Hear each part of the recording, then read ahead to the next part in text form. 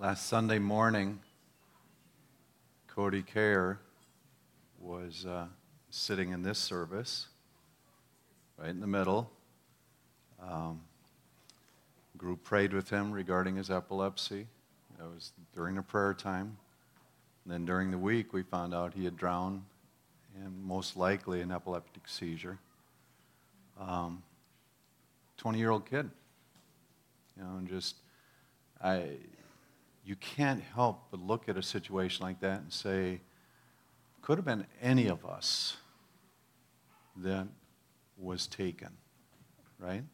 You assume that with a 20-year-old, they're going to live for many years. It's just our natural assumption in life. But that isn't a guarantee. And Saturday we had a memorial service for Loretta Jarvis, the little old lady who used to sit up here. And Loretta wasn't a big surprise. She'd been failing in health, and over the last year had more and more falls and whatever happens in old age.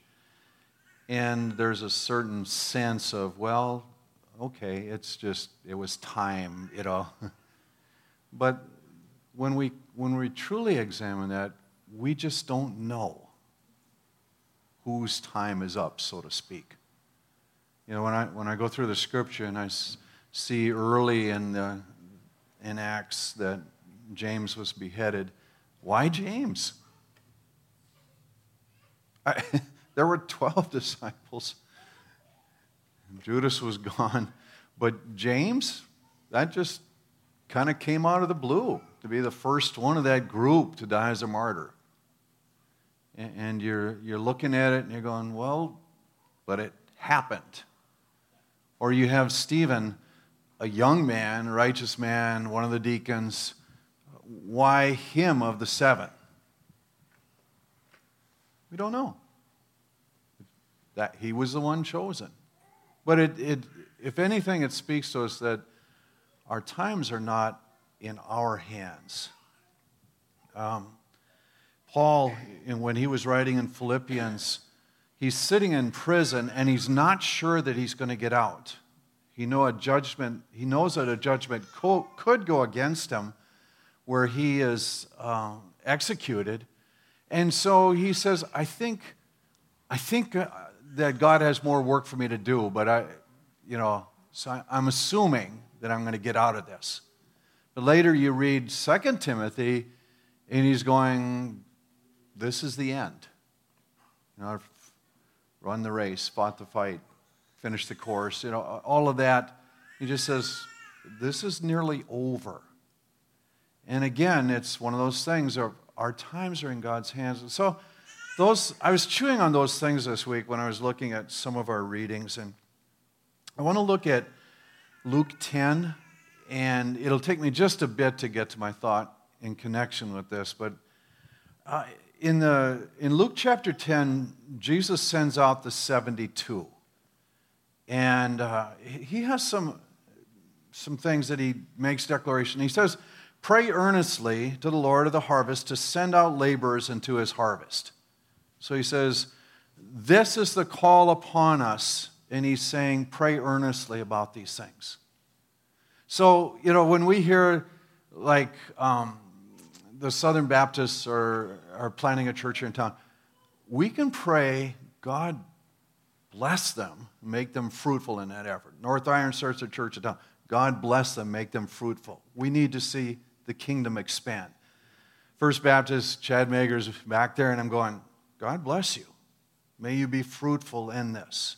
When I pray about this place, a constant prayer is, may workers go out and harvest. That's an appropriate prayer to be praying all the time. And so we pray that for others, we pray that for ourselves. It's just, Jesus makes that declaration, and so, when Jesus says, pray about this, makes sense. Pray about that. And so it should continually be in our thinking, so to speak. This is part of what we're called to. And so we want to flourish in that. We want others to flourish in that as well. That said, when he sends them out, He says, I'm sending you out into a hostile place. I'm sending you out like lambs among wolves. And you're going, okay, that explains some of the things that they ran into. I mean, you're going out and you're saying, God loves you, has a good plan for your life. You're being instructed to love others, and yet somehow this message doesn't work, or it becomes adversarial, or it becomes angering to others. You're going, there's something here that just doesn't seem to make sense. And yet he's saying that's the environment that we're a part of. That's the day that we're a part of. But it's astounding to me that when he sends them out, he says, I'm sending you out like this. Don't take any money. Don't pack any supplies. And don't take any extra clothes, like the shoes. And he says, don't greet anyone along the way. Don't try to be making a lot of connections to make this work. And that seems to be the opposite of what we would want. But there is something in us that when God calls us to things, our own shrewdness is not going to be the thing that really carries the day. And so he was kind of helping them understand that from the very beginning, that ultimately, if this is a God vision, it's going to have God input for it to even work. And so there are times when, we look at things and we try to maneuver through our own shrewdness, and that is not the full effect of the kingdom of God. In fact, when you have success in those times, all you do is go back and say, well, I did this, but I'm not sure if God was in that or not. Or there are other times, on the other hand, where you're going, I gave up on that dream so long ago and suddenly it's coming true. The things that I thought I could make happen and it didn't, and yet this is taking place in spite of me, then there's a sense of God is in this and his timing is here. But in this particular passage with these 72, he sends them out to the villages that he's going to go to, and he, in a sense, has them start out with this nothing. We end up getting to that place, but again, this isn't a declaration that anytime you go to do something from God, you just don't try to plan it all. That's not what he's saying. But at the same time, there must be an awareness in your heart that ultimately God has to rule the day. And so anyway, they go out, and he gives them some other instructions about praying peace on a house, not moving to different settings, like maybe I can improve this place that I'm at. But ultimately, they come back, and they're filled with joy. And they're going, even demons submitted to us. This was mind-blowing. This went way beyond anything we dreamed possible. And this is one of the things I want to get to this morning. He comes back to them and says, I saw Satan fall from heaven, and I'm giving you authority over scorpions and serpents and all of that. In other words, what were some of the dangers of that day that would come unseen and unannounced, and people were still afraid of because they were deadly? What were some? It'd be like a serpent, right, or a scorpion. That you're not just going looking for trouble, but sometimes it comes to you. And in that, he's saying, I'm giving you power over all of that. But he says, that's not what you really ought to get caught up in. In us, there's this man, I want to understand spiritual warfare. I want to be victorious in this. I want to have the power of God working through situations, seeing his kingdom expand. Yeah, it's all valuable. But he also is saying, this isn't the biggest issue. Nevertheless, don't rejoice in this, that spirits are subject to you. Rejoice that your names are written in heaven. Well, doesn't that seem kind of basic? Why would we rejoice that our names are written in heaven over the power of the kingdom advancing? conquering Satan's foothold. Even Satan is temporal. And the effect of Satan is temporal. The salvation that you have is forever. And so, in the matter of priorities, the thing that we keep coming back to with joy is that our names are written in heaven. And so he's saying, that, then I start chewing on, well, how much of my life is caught up in the temporal? I mean, even the church as we know it and the battle that we're in, it's temporal. It's not as important as the eternal. You can do that on a time frame, and you can say, well, it goes on forever and ever, so it makes sense to put more energy into that. But also, even in a setting, the idea of setting is says, there's no more decay, there's no more sorrow and sickness and death. So the eternal that doesn't have any of that but has true health in every measure, that's a much more important setting, much more valuable to us. And so our focus has to be upon that if we're going to truly carry what God has brought in message to us. And the beauty of salvation in Him and that hope of eternity has always got to be a part of our thinking. And so I go back and I start going, how much of my life is consumed with the temporal? Truthfully, a lot of it. And I have to keep sorting out, what am I doing that I'm preoccupied that isn't valuable? Or what really should be changing?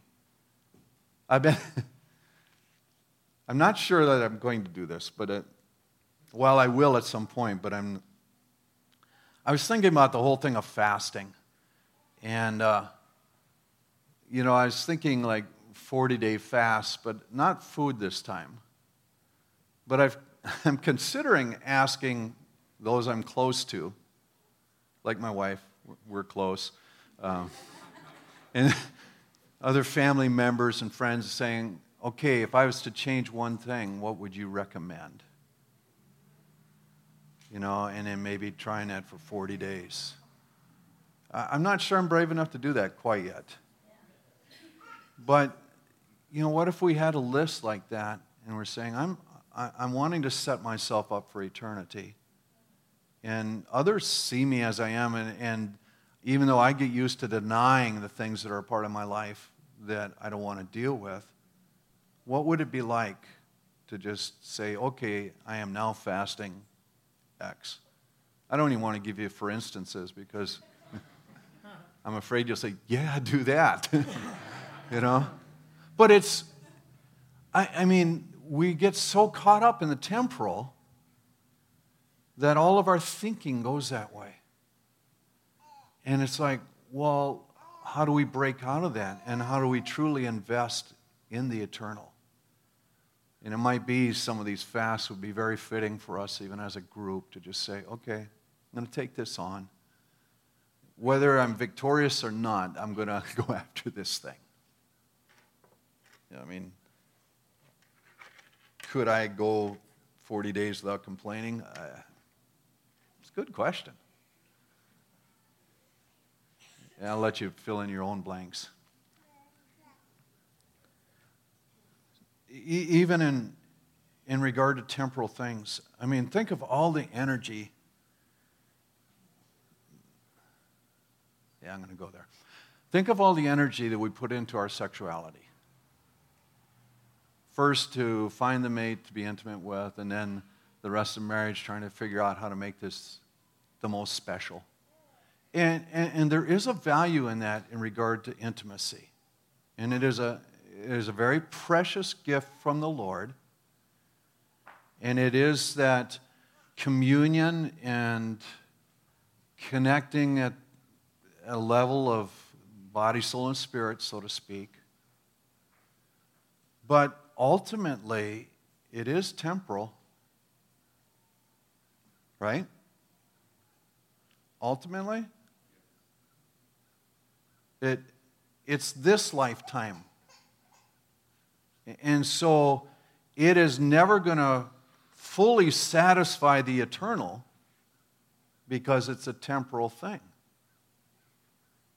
And so we have to come to terms with such things and say, can it be precious in the Lord, and does He have desires to teach us how to be good lovers and be loved? Yes, absolutely.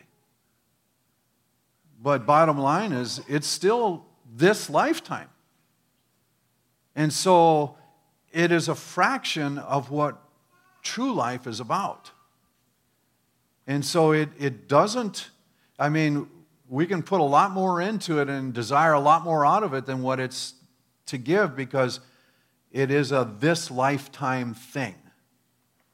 It's the same way with our occupations, and I want to be respected. I want to have security. I want to, our pride drives a lot of it, but it's also that thing of, this will get me to this place, and this is what I need to achieve. And that's a drive early on. That's why at times, you see guys get locked into athletic mode because they were successful at one point in high school, and they live with that dream well past that and never get beyond it.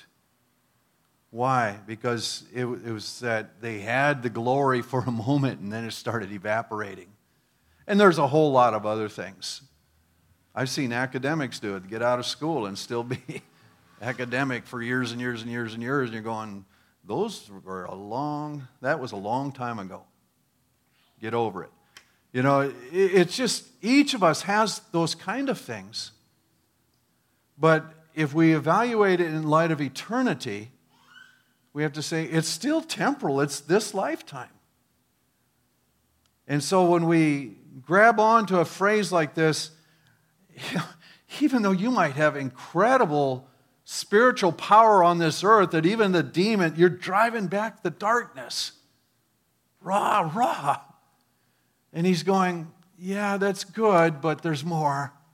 In fact, even this core idea that your name is written in heaven, that's bigger.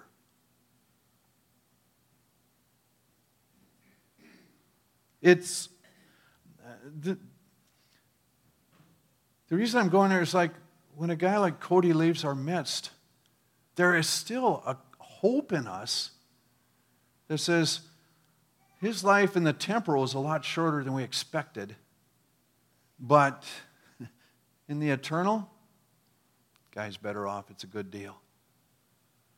And we can, there is something in us that clings to that and says, this is still good in the Lord, even though circumstances in the temporal didn't work out at all like we anticipated.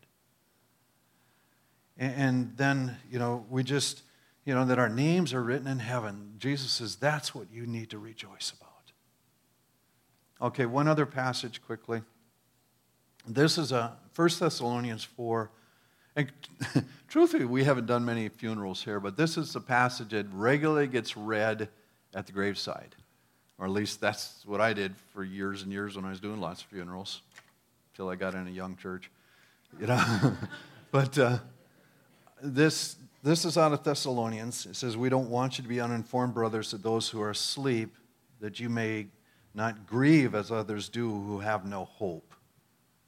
So he says, some die, but you don't let that carry the day like like others would who don't have this hope. Jesus died and rose again. That's the essence of and core of what we believe, and we believe that with that power that he exerted, that he's drawing us into life as well. And so he's going to bring with him those who have fallen asleep. Again, this is a phrasing for those who have died. That we who are alive, who are left until the coming of the Lord, will not precede those who have fallen asleep. It's interesting. This book is written fairly early in his writings, and he's still writing from the point of, I may well be a part of this resurrection as a living one. But, later he's writing saying, no, that's not in my lifetime. In Timothy. For the Lord himself will descend from heaven with a cry and command, the voice of the archangel, and the sound of the trumpet of God, and the dead in Christ will rise first. Then we who are alive or left will be caught up together with them in the clouds to meet the Lord in the air, so we will always be with the Lord. So he says that's the hope that we continue to carry. He says, encourage one another with these words. And then the chapter ends, but he doesn't end the thought. Now concerning the times and seasons, brothers, you have no need of anything written to you, for you yourselves are fully aware that the day of the Lord will come like a thief in the night. It says the Lord's going to return, but it's going to be sudden, and we're not necessarily going to know the exact timing. While people are saying there's peace and security, then sudden destruction will come upon them as labor pains come upon a pregnant woman, and they will not escape. If you want pregnancy stories, just talk to Shar. I've got nothing for you. But he says it's going to hit you suddenly. You're dying out there, aren't you? Sauna Sunday. It's a special season. Okay, couple more verses. You're not in darkness, brothers, for that day to surprise you like a thief. You're all children of light, children of the day, not of the night, not of the darkness. So let us not sleep as others do, but let us keep awake and be sober. He says you have this anticipation and expectation, so you live your life accordingly. For those who sleep, sleep at night. Those who get drunk at night. He says that's nighttime activity. But you belong to the day. So let us be sober. Now this is not primarily an argument against alcohol. Okay? This is an illustration saying some live their lives unaware of what's going on. It's like they're asleep. Others cloud their behavior by what they're doing. And they don't have the focus to really know what's going on. But he says, you're to be part of the light. So you're to have an awareness in you that's sharp. It's not sleeping, it's not drunk, it's alert. Aware of the times, so to speak. And then he goes on and says, but since we belong to the day, let us be sober, having put on the breastplate of faith and love, and for a helmet, the hope of salvation. This appears to be the first time that he's using this picture of spiritual armor. He keeps tweaking the language of it. In Ephesians, he comes out with a much more detailed picture. But again, I'd encourage you not to get caught up in just the armor idea because it's different than what we're used to.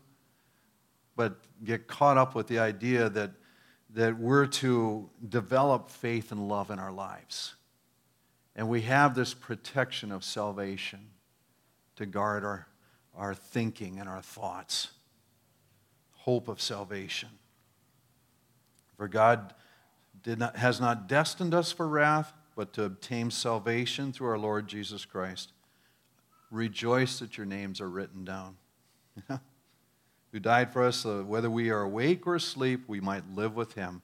Encourage one another, build up one another, just as you are doing. So that's our hope. That's our hope for Cody. That's our hope for Loretta. That's our hope for each one here. I hope to see you again next week, but even if I don't, right? We have a hope for each other and for ourselves. Praise to God. Thank you for your mighty salvation that opens the door to the eternal for us, that rescues us from a day of wrath, that allows us to expect an eternity that is filled with joy in you. Help us to let our thinking of today be guided by such principle. Amen.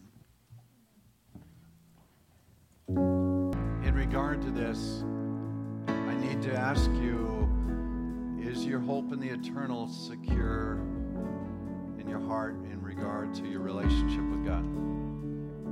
Are you at peace? Do you know that you have His salvation? That needs to be the first step. And so I'd encourage you,